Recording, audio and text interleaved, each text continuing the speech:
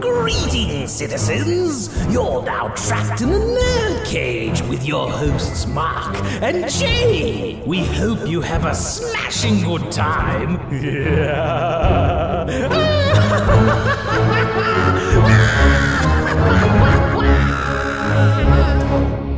Hello and welcome. That's right, you're trapped in Nerd Cage Live. This ain't just a reaction show, but a debate show and a live discussion on everything that makes people like you and I tick. So thank you for joining us tonight. Hit that like button and subscribe. I'm your co-host, Jay St. G, coming to you live from Syracuse, New York, and always with me, my man, The Fiend, from Louisville, Mark Withers. What's shaking, man? Hey, what's going on, man? Super excited to be here as usual. And yes, today we're going to take a look at the 30th anniversary of Abel Ferrara's King of New York. Now, for a lot of people, this is going to be a very deep cut. I know some people out there have probably never heard of this movie. Others remember it well. For us, it's sort of a classic gangster movie. Jay, I know that you recently rewatched it. I wanted to sort of get your thoughts on this movie. What do you think about it? It's hella fun. I mean, it's not a great movie by any stretch, but my gosh, it's so enjoyable. It's a lot of fun. There's some great dialogue. There's some great action scenes. It's one of those movies where, grab your 40, grab your blunt, turn this movie on, and enjoy it. I will say this though, I'm a huge fan of that era of like gangster movies. Like, for example, I love New Jack City, right? The Hood, but this movie predates both of those movies, right? So it's definitely it's kind of interesting because it makes you wonder, despite this movie being a flop, did this movie pave the way for those movies that were yet to come the following year? I mean, it's interesting that you say that because in a way they kind of did sort of touch off an era of this sort of drug kingpin, mafia type of films. I mean, I know that we had Goodfellas in the same year, which sort of tells the same type of story, but not in a modern. This was sort of one of the first modern era gangster films, and it's interesting that you kind of call out New Jack City and Boys in the Hood. Yeah. Because in this film, we have a very young Wesley Snipes. Yes. And of course, Lawrence Fishburne in an incredible performance as Jimmy Jump. Christopher Walken is in this thing. I mean, as Frank Knight, which, it may not be a big name to a lot of people, but within the sort of the hip hop community in the 90s and the early 2000s, the Frank White moniker became like very famous through Biggie Smalls. Biggie Smalls, exactly. Yep. And fun fact, there's a famous picture of Biggie where he's got a crown kind of tilted to the side. That is a direct shout out to this movie. So, and it's also referenced in Luke Cage, season 1 of Luke Cage. They referenced that. Right. Yeah, that same picture is actually in the office of Copperhead, which eventually, for people who, this isn't a big spoiler, but, eventually that office becomes Luke Cage's office. And it sort of becomes, that picture becomes sort of the symbol of who's running New York, who's the king of New York. So I think in those ways, this is sort of an important film. So, speaking of that, I just kind of wanted to sort of talk about what makes this movie, what changes in this movie, like as far as like when I first saw it 30 years ago versus now, like my thoughts on that. So when I first watched it, I was probably 19, 20 years old. I was really impressed with it, particularly with the action scenes, with the, with obviously with Lawrence Fishburne's performance in it. But there are certain aspects of it that watching it now as an older person, slightly more evolved, both as a pundit and as like an actual person, there's some things in it that really bothered me, particularly the misogyny in the film. Mm-hmm. You could edit those things out and still have a very good film. So I kind of just wanted to like touch base on that. I don't know how you feel about it, Jay. Okay, here's what it didn't bother me. However, this is how I honestly look at it. I mean, you look at like TV shows on HBO, like like Oz and The Sopranos. I just feel like this movie's in the same realm as that. Is you get gangsters, a lot of prostitutes, and a lot of strippers. So I think it kind of came when you get a gangster movie, it kind of comes with the territory. That's just how I feel. Well, I see where you're coming from though, because in this day and age, it's kind of like, you know, not projecting women in the most positive light. On top of that, like it's a very male dominated film for sure.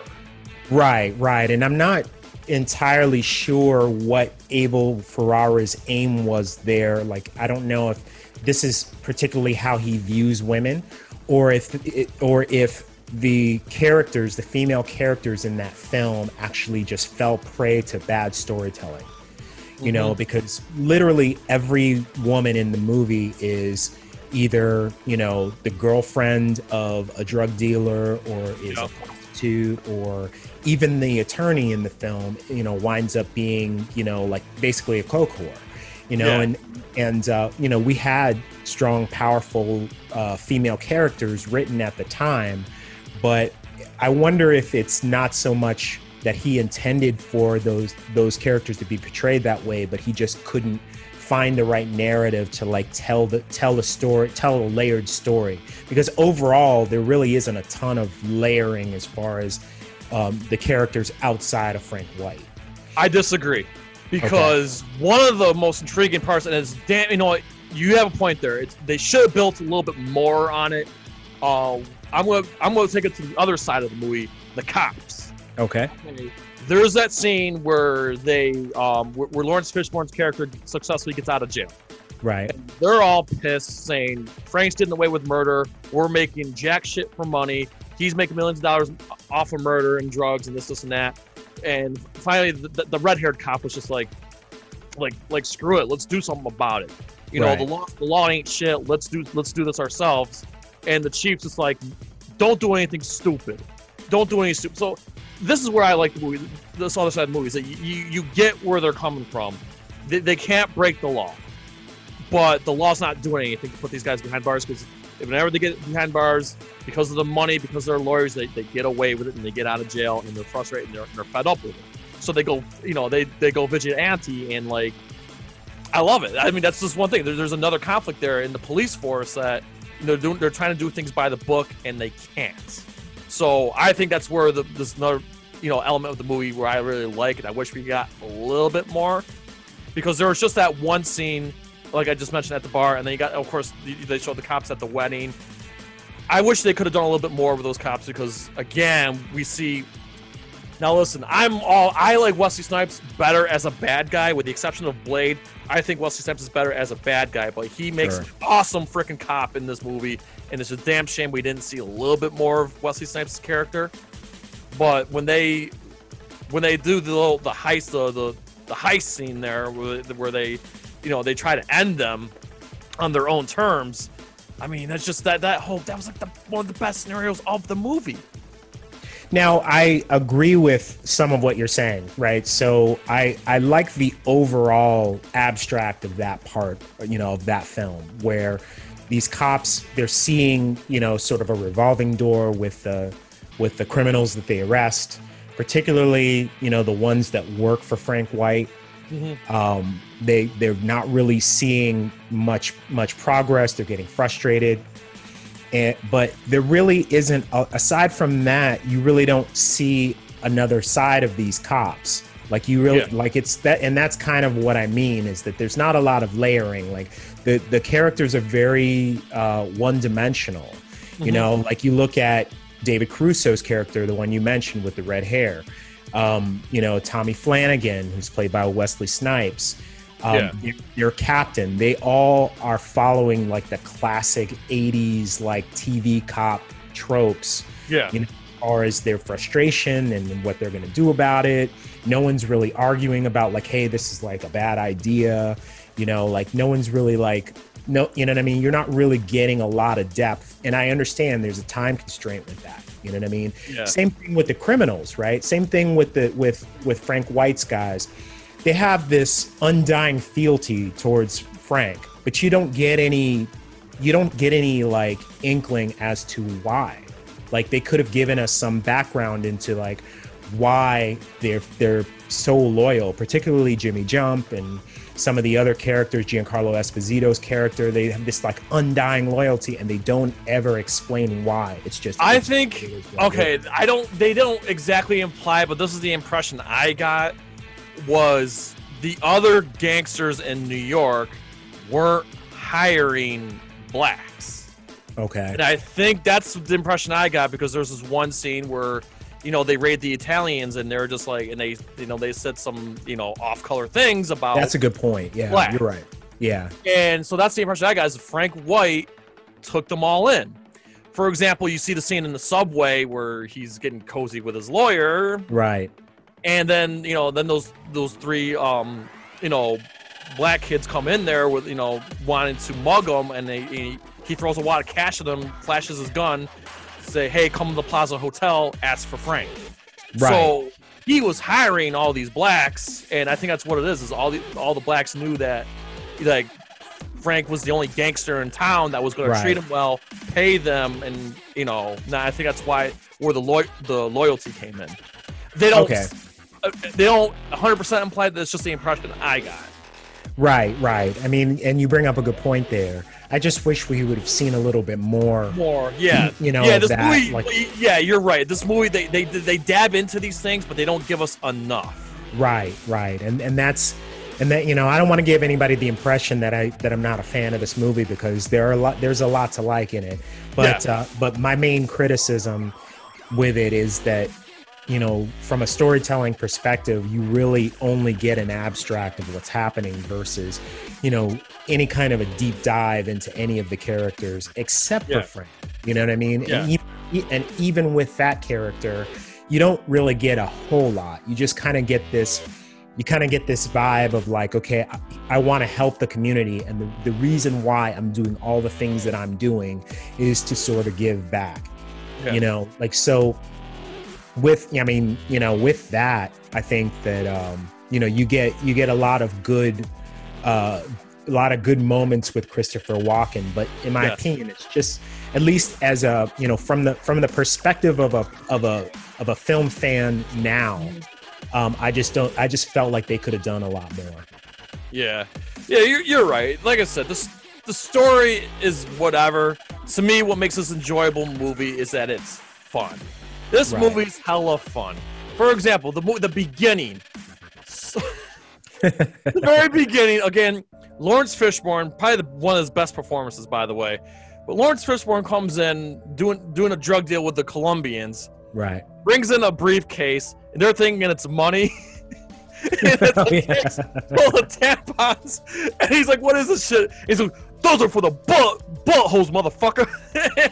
Right. Well, even there's so many of those moments throughout the whole movie that keep you engaged, and it's just hella entertaining. Like, wow.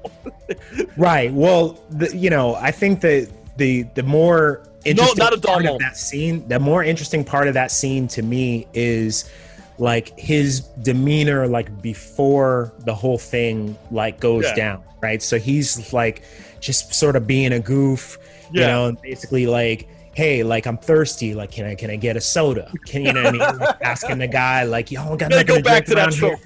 Right, and they go back to that, and then like as the deal's going down, you know what I mean? Like he goes to hand the guy the briefcase, and the guy goes to take it, and he's like, where's my soda? You know what I mean? Like, just like constantly like making fun of him. You know what I mean? Like, and he's without a doubt like one of the bright spots of this movie.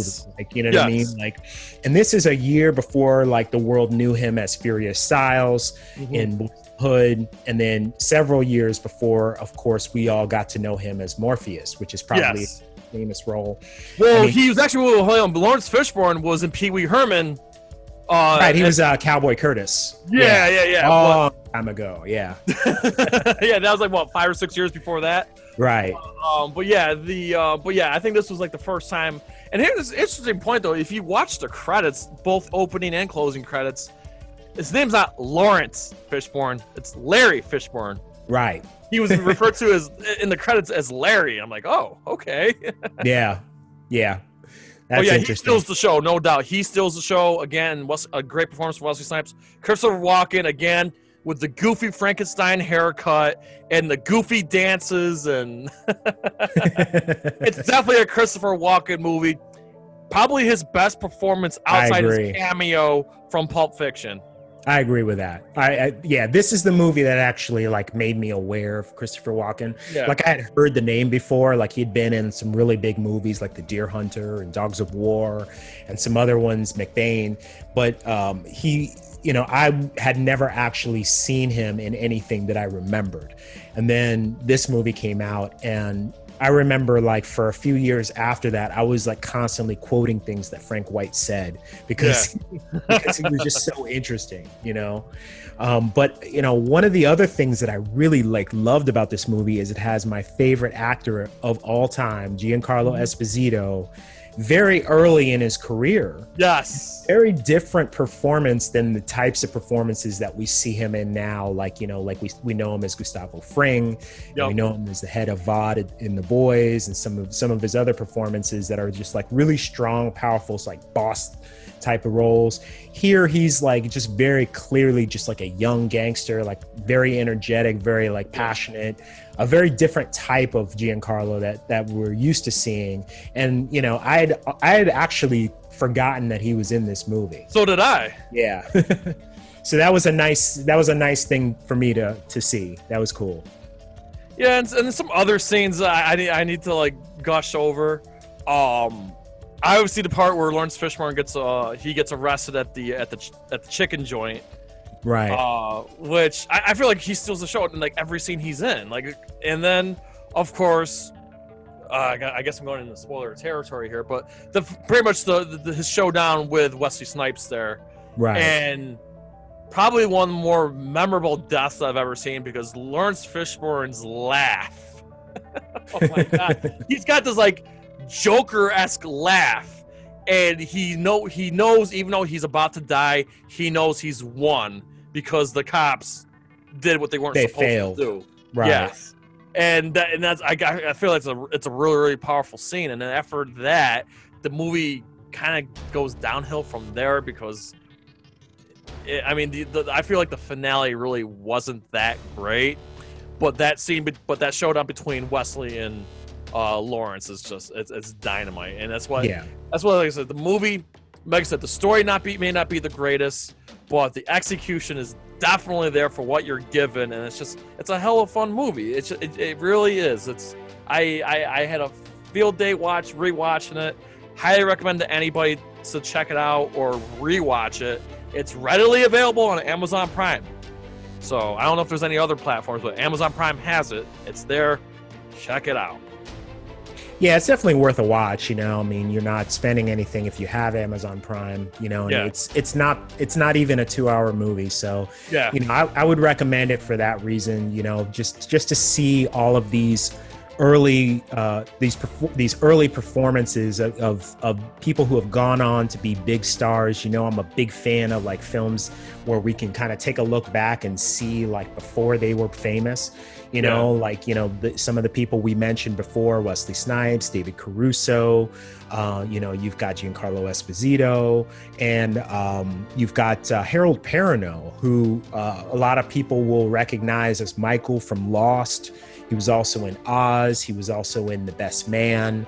A lot of big movies, you know, that's a lot of big movies and TV shows that sort of came out in the early 2000s. He was a very big part of. Mm-hmm. But he actually played one of the subway thugs that approaches Christopher Walken. He's the one that, like, you know, when Christopher Walken throws the wad of cash, he catches it. Yes, that was him. That was like, I believe that might have even been his very first Oz, role. I'm like, and then now I got wow. Yeah, that was him. That's what I love about these look backs, man. You just mentioned, you hit the nail right in the head. Is we get to see these stars that we know and love today, and see them back before they really hit big. And you know, I really hope this, you know, these look backs encourage people to like check these performances out. You know. Right. I mean, you know, whether you love or hate a movie like this, I think that it's, you know, it can be beneficial to take time out to kind of watch it, just to see how how film in general has evolved and how a lot of these big stars evolved and how their acting was different then versus now. Yeah. Now, before we go, Mark, we were kind of talking about before we went on air. So what do you think? Why did this movie flop? It could be any number of reasons, but one of the biggest reasons, I think, is because it opened against a number of huge films. Goodfellas was out the same weekend.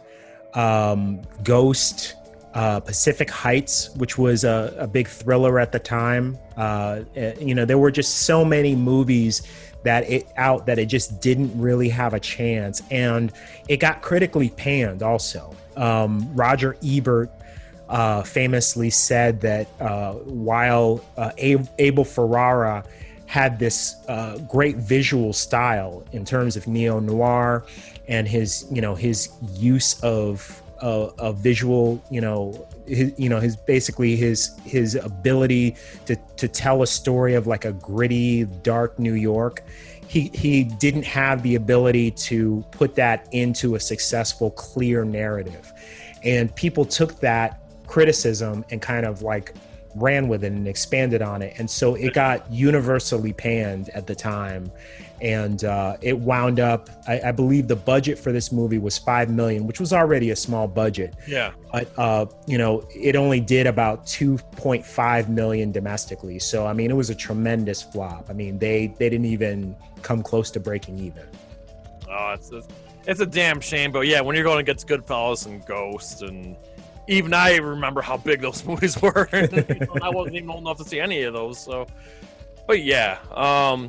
But, honestly, for me, I think this is a solid 6.57 out of 10. Just for turn your brain off and enjoy. It's one of those movies, if you got nothing better to do, this movie is great to fill that void. Right. I would say, yeah, scale of 1 to 10. I'm going to be a little less generous, and I just put it smack in the middle.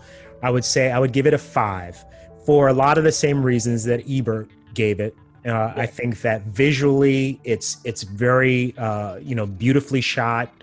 I love the color palette. I really think that some of the performances in it are really great. I just think that they could have done a lot more with the character development. Yeah. And I think that if they had kind of fleshed these characters out a little bit more, made them a little bit more balanced, I think it could have been a better film, and I also think that it probably would have done better over time. Yeah. And basically, if you're a fan of New Jack City and Boys in the Hood, if you're a fan of those movies, I feel like this is one that you'll enjoy this too. Right. Okay, so our next big look back, we're gonna do a couple of them in October, but I think that the biggest one we're gonna do is we are closing in, believe it or not, we are closing in on the 40th anniversary on probably what may be the biggest superhero sequel of all time. At least at that time it was. Superman 2 turns 40 in October. Yes. I am so excited to do that one. This is gonna be a deep dive because there's a lot to dissect, and there's two different versions of the movie. Before there was the Snyder cut, there was the famous Donner cut, which I have not seen the Donner cut yet. I'm going to watch the Donner cut real soon to get ready for the 40th anniversary of Superman 2. Yeah, there's a lot of history there. I mean, within the production of that film, also with the character, with the Superman character. And there's a lot of interesting things that have to do with Christopher Reeve, the actor. And I can't wait. This is one of my all-time favorite movies. I've loved this movie ever since it came out. I was 9 years old when I saw it for the first time. And I've watched it continuously multiple times every year since that. And, this is in my opinion, this is the quintessential superhero film. I mean, I have a feeling we may have to do a two-parter. Seriously. It's going to be a good one. There's a lot of homework we're going to. I know Mark's homework's already done. Mark is a human Superman. I'm waiting to go. Encyclopedia. That's right. So, And I'm going to do my deep digging myself because I'm actually excited to go back and watch it. So yeah, I'm glad you guys are enjoying these look backs. We've been hearing all the comments about what we did for Mortal Kombat and 7. We appreciate it. We have a lot more coming up. October is going to be a very special month with look backs, and it's going to be a very special month for guests. I'm sure you guys saw the big reveals. If you were not at our show last Thursday, the big reveal is Matt from Monstrosities will be coming on Nerd Cage Live live stream Thursday, October 8th, and Zach Householder, guitarist of Whitechapel, will be coming in October 29th, and of course October 15th will be Nerd Cage Live Assemble with us, Dion from Off the Beaten Podcast, and Matt Farden, the famous Joker voice that you hear in the Nerd Cage Live intros and outros. So, strap in. October is going to be a blast, and we cannot wait to do all. We cannot wait. October is going to be our biggest month yet, and we're looking forward. And we're so happy that everyone here is in for joining the ride with us. Yeah, absolutely. And, like you said, October is going to be the month, and I cannot wait for it. Everybody out there that has been really, just kind of like showing up to the live streams and listening to some of these podcasts and giving us feedback. Thank you so much for that. You're only helping us grow and get better. And, these shows are a good indication of that. And we're only going to continue to grow and get better. So, we really look forward to this month, and we hope that you kind of stick around and enjoy it with us. Absolutely. So before we go, we pretty please ask you to like, comment, subscribe, ring that bell, and spread this shit like syphilis. So to you I say, from Louisville to Syracuse to all of our friends and fans around the world at Nerd Cage Live, enjoy life, stay safe, and good night. Sayonara. Go Yankees. Ooh, trying to get out of the nerd cage, are ya? Well, before you go, hit that subscribe button. And if you're really intrigued, ring that bell. Thank you for dropping by. Until next time, tell everyone you know about Nerd Cage Live!